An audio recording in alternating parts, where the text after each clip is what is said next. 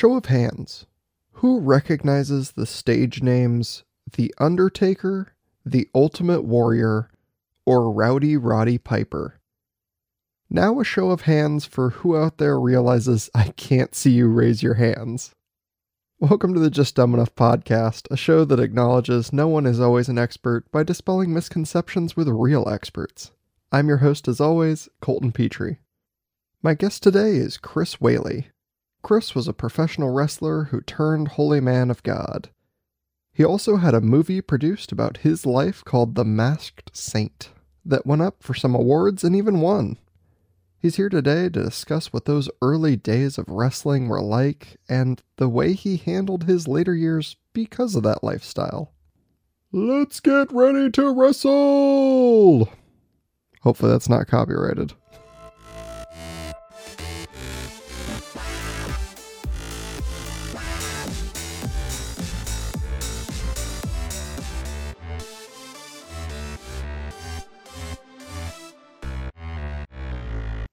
Welcome to the show, Dr. Chris Whaley.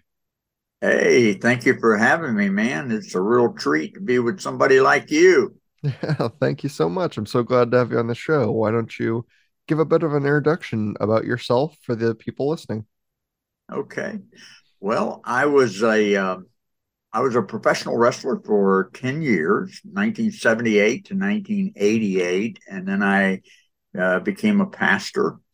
And once I became a pastor, started handling some people more so as a professional wrestler than as a pastor, which was a little unusual, and just had incident after incident after incident.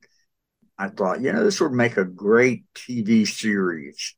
Michael Landon used to be one of my favorites. He had The Little House on the Prairie and Highway to Heaven. They were good moral shows.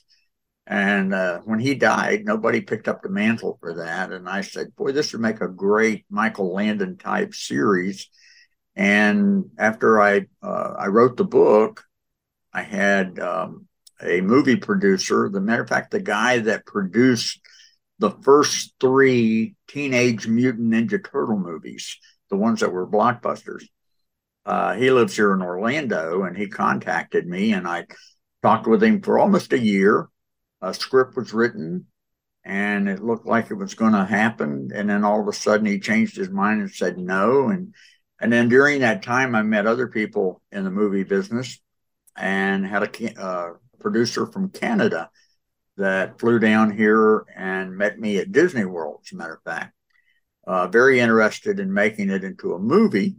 And then he later called me in 2013 and said, we're going to make it into a movie. It was filmed in 2013. It was the 2015 Best Picture at the International Christian Film Festival. So ever since that time, I've had the great pleasure of talking to people, meeting with people, going to speak. And a lot of people have read the book and seen the movie, and they like to ask a lot of questions. So it's just been a real hoot being able to do that for the last several years. And an interesting story so far. Like, what was it like joining pro wrestling in such an early day? Was that like extremely underground, or was it starting to kind of catch on everywhere? In my day, there were 26 territories all across the United States. Florida was a huge territory, Georgia, the Carolinas. Texas was a huge territory with the Von Erichs in East Texas and the Funks in West Texas and Husky in South Texas. The East Coast was big, but the West Coast was growing like crazy. And you would wrestle in a territory for a while and then go to another territory. But then a guy named Vince McMahon Jr. took over the WWF, which is now the WWE, and he was a marketing genius. And so he made professional wrestling from a regional sport to a national and international. He was an unbelievable marketer. Signed a contract with USA, NBC, and then he was also the first one to do a pay-per-view. And it was just incredible what he was doing. Well, that shut all the territories down because they could not compete with that. And then all of the talent in those territories gravitated to the WWF at that time. And so Vince, was on top of the world with the greatest talent in the world in professional wrestling, the greatest venues and everything. And what was good for me is I was getting out about the time all of that was happening. I got out in 1988. A lot of the guys that I worked with in Texas, I worked with Mark Calloway, who is the Undertaker, and I worked with the Ultimate Warrior. In those days, I think they called him the Dingo Warrior, and had the opportunity to work with so many great guys that later went on become superstars in the WWE. But in my day, I would, if you said, would you rather have it the way it is today or the way it was in my day? I would take it the way it was in my day. If wrestling was just greater. You didn't have a lot of the garbage that's going on now. It was just great talent in the ring, putting on a great show for people, and you had great matches. Today, unless you have high spots and everything, people have become so enamored with the high spots and everything that if they want to see just a technical wrestling match, it's kind of boring to them. So, but anyway, I would take it in my day as opposed to today. Yeah.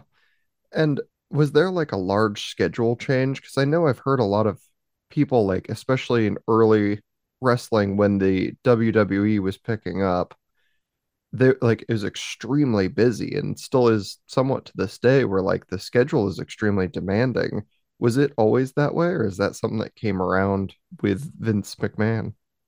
No, it was pretty much that way, here in Florida, which is a huge territory. They had wrestling, I think, in Orlando on Monday night. Tuesday night, it was in Tampa. And Wednesday night, it was in another place. And Thursday night. So literally, 7 nights a week, you had wrestling in the state of Florida in some area. And you would wrestle 6 and 7 times a week. So it was pretty demanding. If anything, with the WWE, it became, I think, a little bit less demanding because they had the huge shows all over the country, but they certainly needed time for travel and things like that. So I think things were busier in our day than they are today.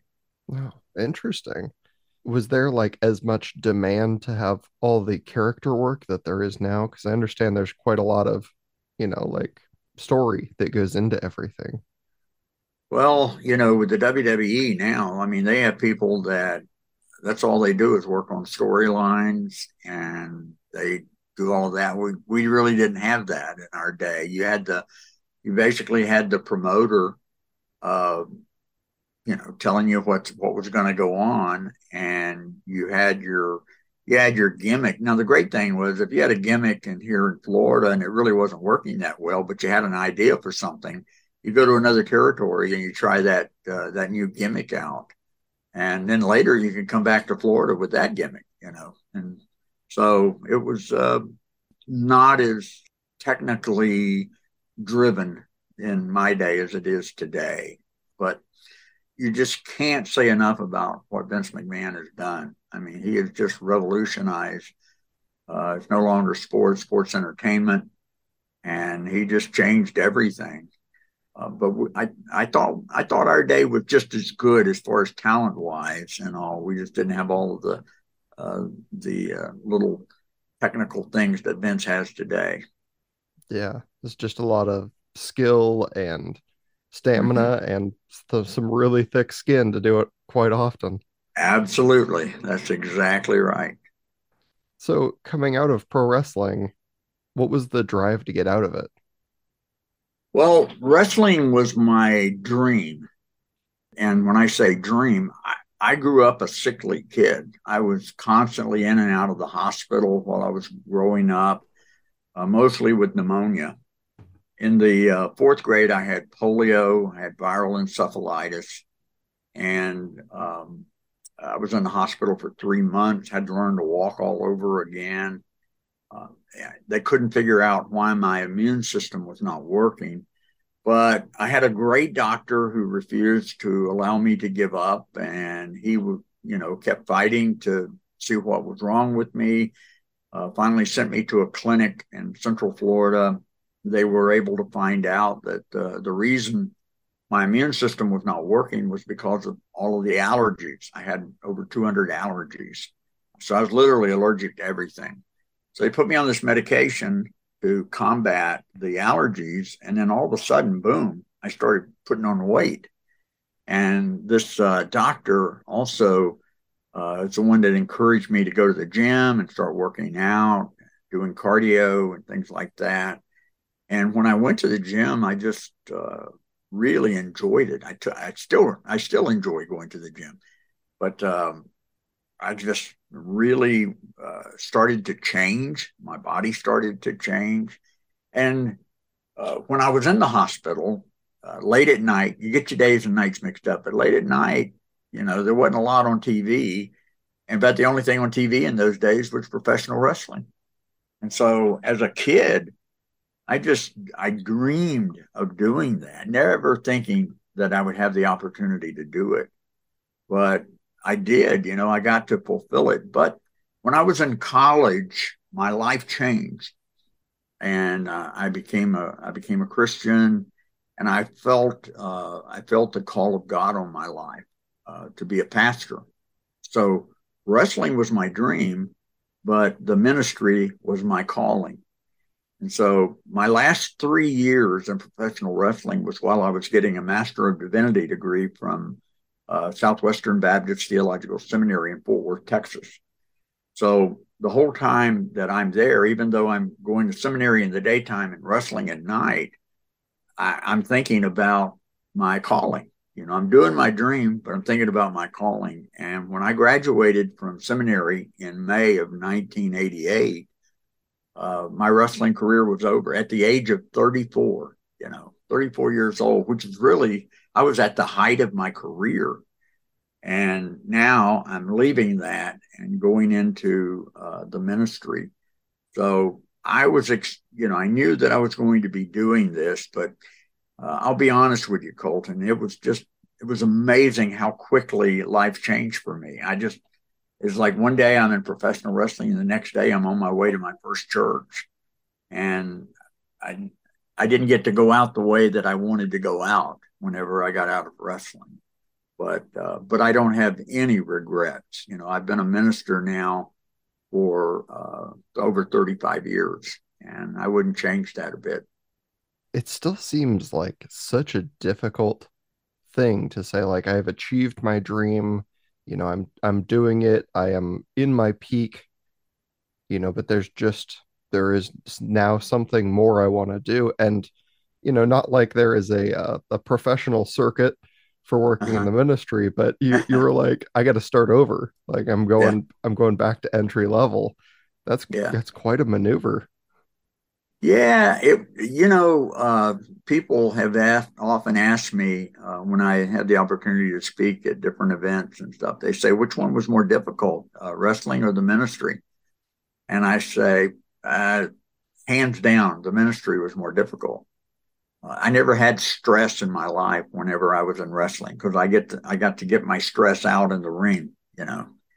But when you change that and you're dealing with people all the time. Well, you dealt with people in professional wrestling, but the promoter pretty well is the guy that determined that. The promoter determines who wins, who loses, and you don't have any choice in that. And your whole job is just to look as good as you can while you're in the ring and to make the other guy look good too. And then you go to the world of ministry, and then you're dealing with volunteers that most churches run with volunteers, and you're dealing with a faith-based budget. When businesses build budgets, you build a budget based upon supply and demand and all of those other things. But in the ministry, you're totally dependent upon faith-based giving. And I used to have a mentor that told me, he said, you can always tell when things are not going well in a church. You said you'll see your attendance go down and your giving go down. And I don't care if you're the greatest pastor in the world. Sometimes being a pastor to people is like herding cats, because they never do what you expect them to do. And, you have people that are leading different positions in churches, volunteers, and they're not really qualified to do that. And so you have to live with a lot of ups and downs in the ministry, mainly because you're just dealing with people all the time, and the stress is insurmountable. Well, and working in professional wrestling, like you have a bad night, some people might not be as entertained or they don't get quite what they want out of the night. You have a bad day as a minister, like you might be dealing with people's, very severe emotional, personal problems.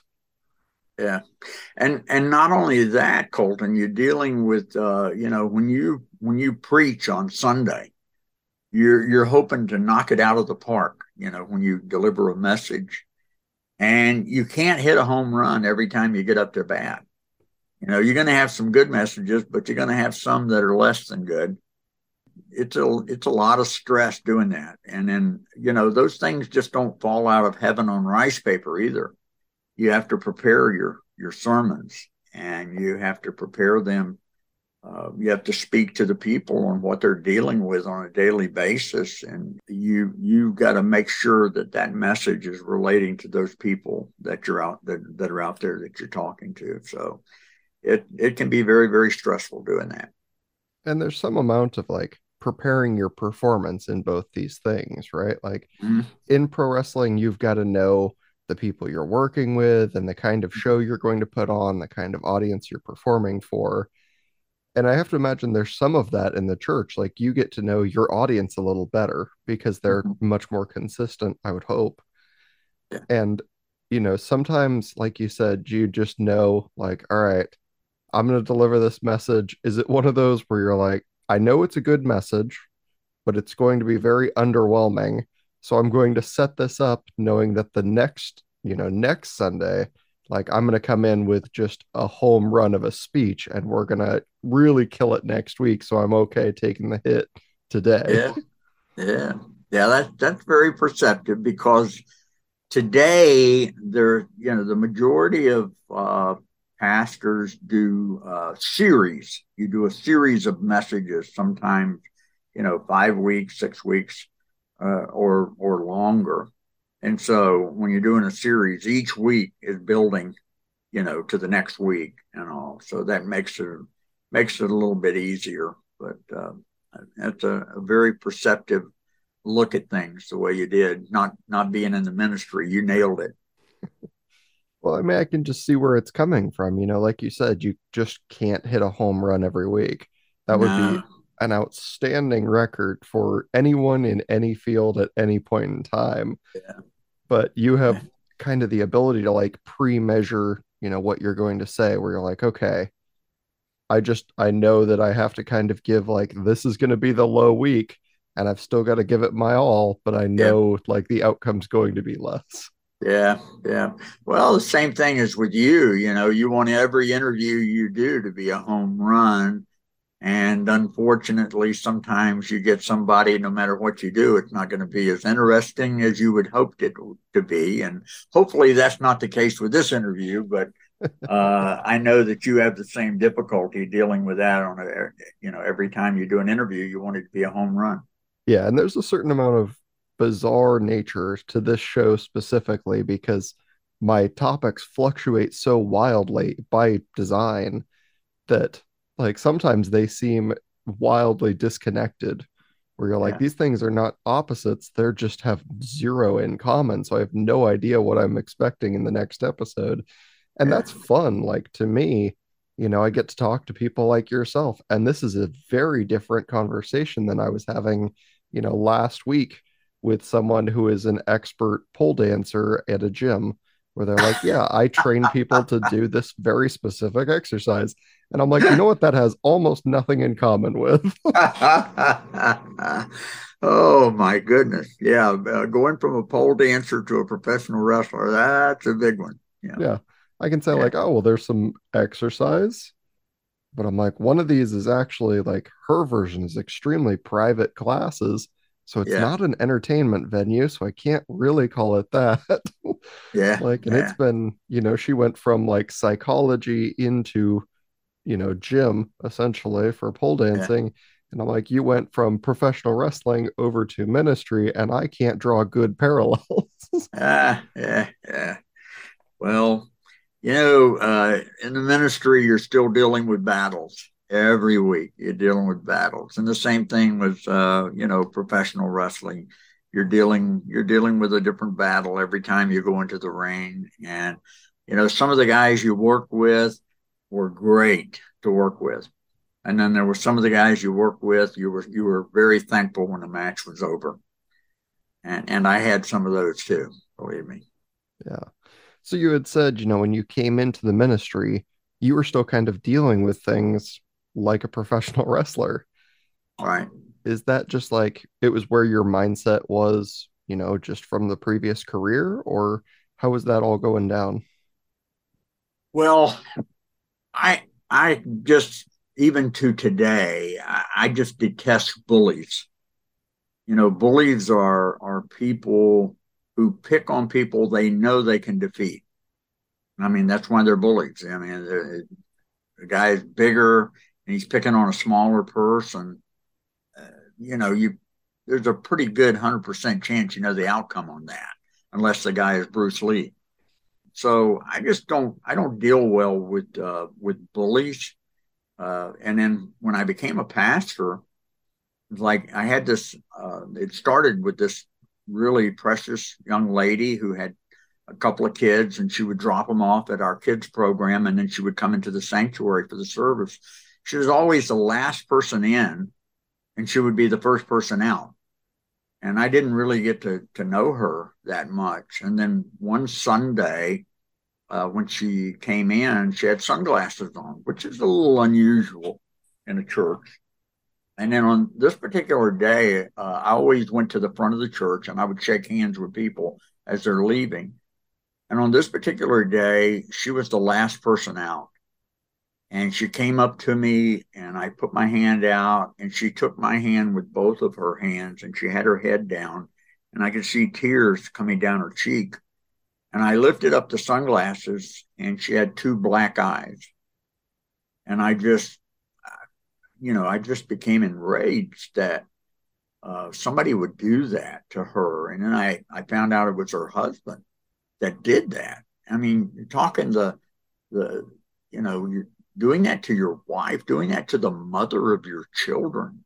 What kind of dirtbag does something like that? And I told her, I said, when I found out it was her husband, I said, I'm going to go see him. And she was like, oh, no, no, no, he'll hurt you. And I said, I'm not worried about it. But I went to him and I called him out and I said, I'd like to see how you would do against someone who's able to fight back. And anybody that would hit a woman is a dirtbag. And for you to hit the mother of your children, what kind of dirtbag are you? And so he became a little belligerent and he just made the mistake of coming towards me. And we had the opportunity to dance out there for a little bit. And I was able to put him down on the ground and he never hit her again, which was, a good thing. So yeah, you're not thinking that you're going to be dealing with things like that in the ministry. I'm thinking that I'm going to be dealing with somebody who's got depression or dealing with somebody who's got a moral failure or something like that. And then all of a sudden, you're fighting battles with people who are being picked on. And that was the first one. And then I just started having event after event of people who were being picked on by, it wasn't always one bully, but there's some people who don't respond to anything other than to have their attitude adjusted. And so that was the way it worked for me.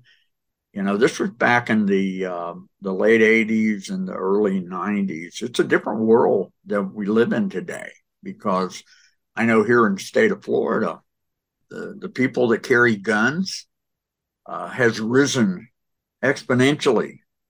And so in my day, you didn't see that. You're just dealing with brute force against brute force. But today, you got to be real careful because you don't know who's carrying a gun today. And it's just a crazy, crazy world. But even today in 2023, if I see somebody being picked on or I see somebody being abused, I still have to do something. So, it might affect me one day where I bite off more than I chew, but I can't change the way I do things. I just can't stand to see people abused or hurt.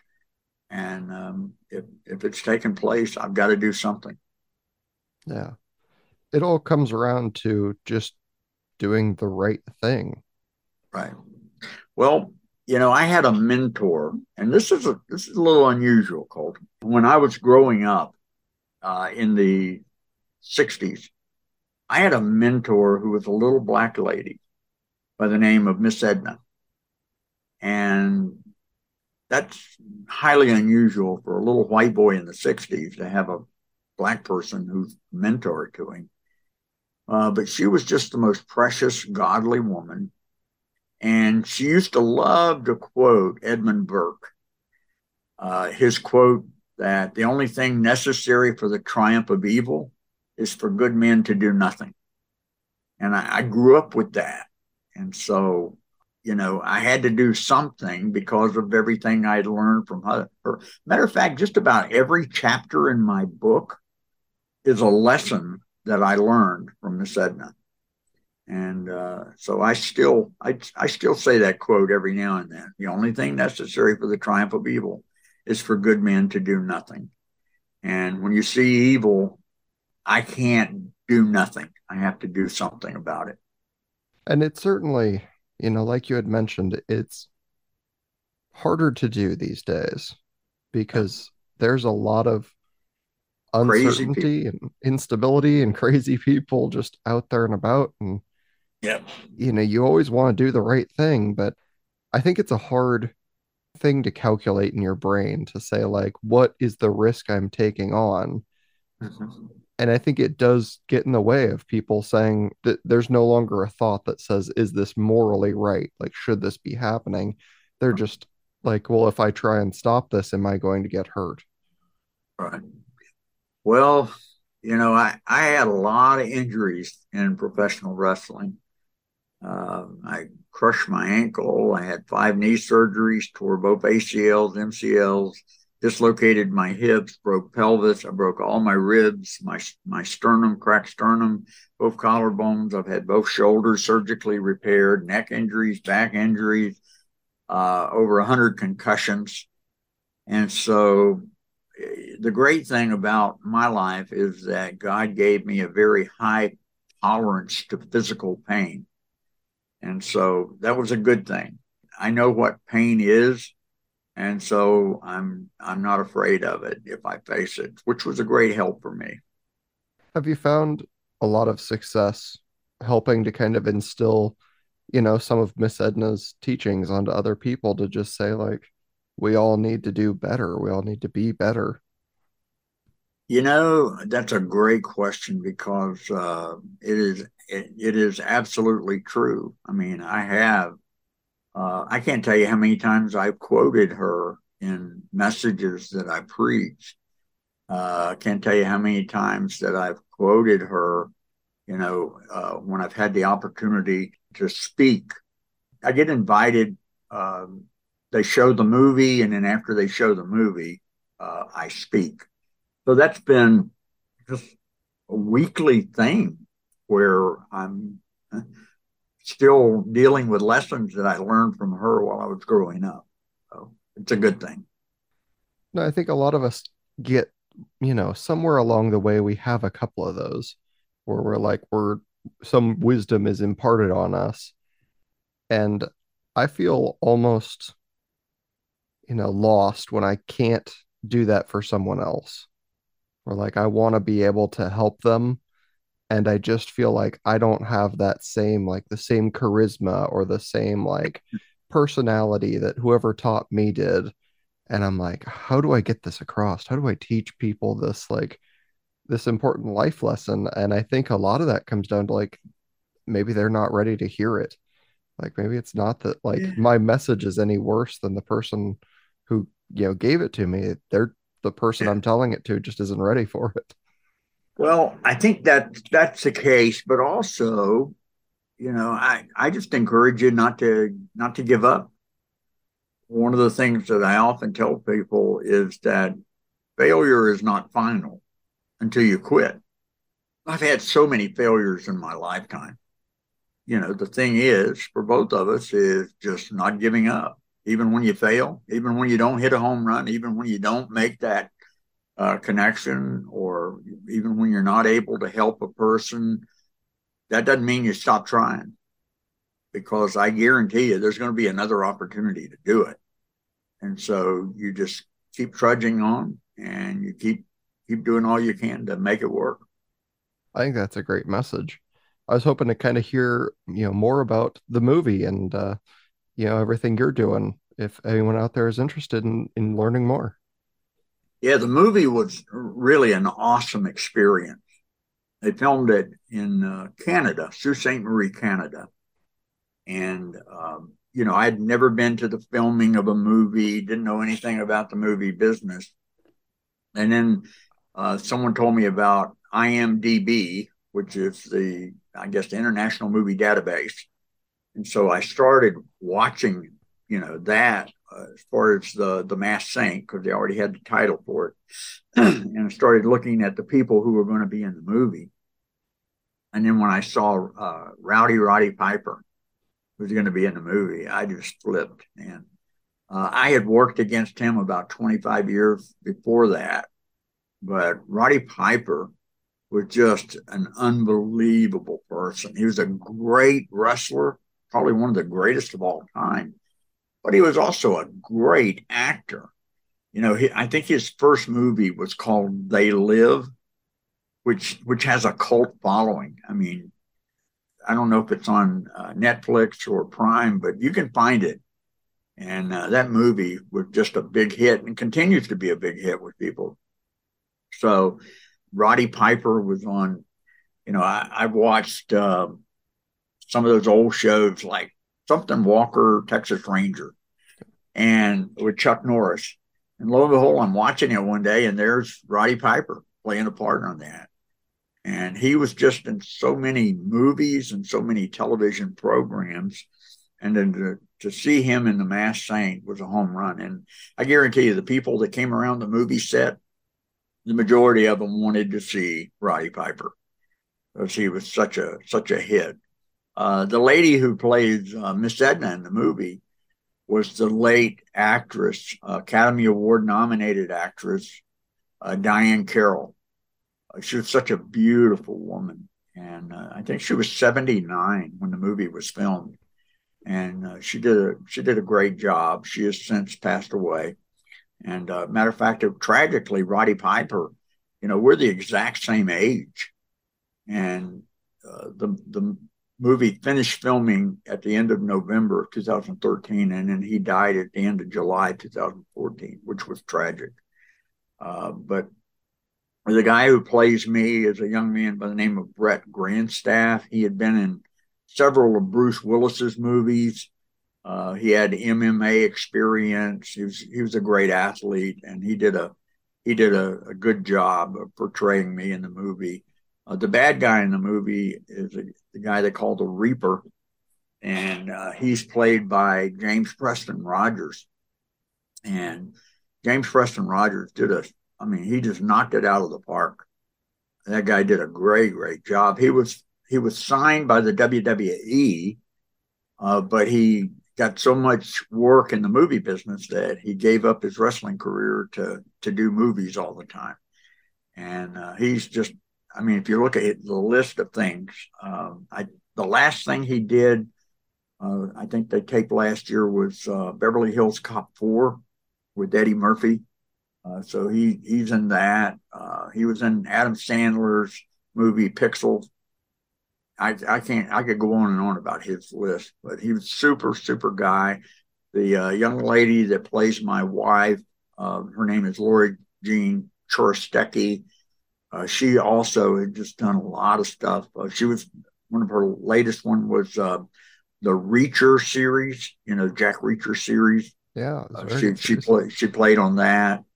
The young lady that plays our daughter just really has knocked it out of the park. Her name was T.J. McGibbons. She has just been in countless movies. She was in War with Grandpa with Robert De Niro. She was in the last X-Men Apocalypse. She played the granddaughter. She was in a movie with Martin Landau and Christopher Plummer called Remembrance, I think. So she's just done a super, super job. So, and then my wife and I love those Christmas movies. And lo and behold, we're watching one of those Christmas movies, and there's TJ playing the daughter of Alicia Witt on one of the Hallmark movies. So it's just really a hoot when you meet people and then you see them. You go to a movie and you see the people that were in your movie up there on the screen. Great, great movie. It right now it's showing on Amazon Prime, so you can watch it for free on Amazon Prime. And because it's on Amazon Prime, I get messages every week from people who've seen it, and they start looking how to get in touch with me, and they get on Facebook, or they find out that I'm on staff at First Baptist Orlando, and I just get all these emails and messages from people that have watched the movie and loved it. So even though it came out in 2016 in theaters, it's still making a great impression on a lot of people. Yeah.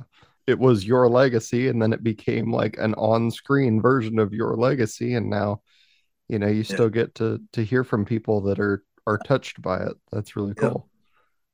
yeah. And I love that too. I just really enjoy talking to people that love the movie and love the book.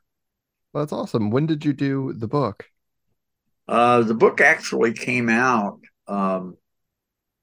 back in 2008. I self-published the book, and then when the movie people started talking to me, I was able to get it published with a more reputable publisher in New York City, Morgan James. They published it, and so when the book was re-released, the book released I think on January the 5th of 2016, and then the movie was in theaters on January the 8th of 2016. So they kind of coincided together. Well, I mean, that all sounds super fun. It gives some people, that are out there, and I'm sure have had an interesting time listening to this conversation because it's been, a very fun journey. Gives them Yeah, more to look forward to. So, yeah. thank you so much for coming onto the show. And I hope people reach out and they watch the movie and they read the book and they, just find more. Well, I thank you so much, Colton, for having me. They can go to my website, which is www.themass, that's MASKED, themasksaint.com. I'm on Facebook. They can contact me on Facebook. And I always respond to people. It may take me a week or two, but I always respond. My third book, I just signed a contract with the publisher on that. It's called Mr. President, and it's about the world heavyweight wrestling champion becoming the president of the United States.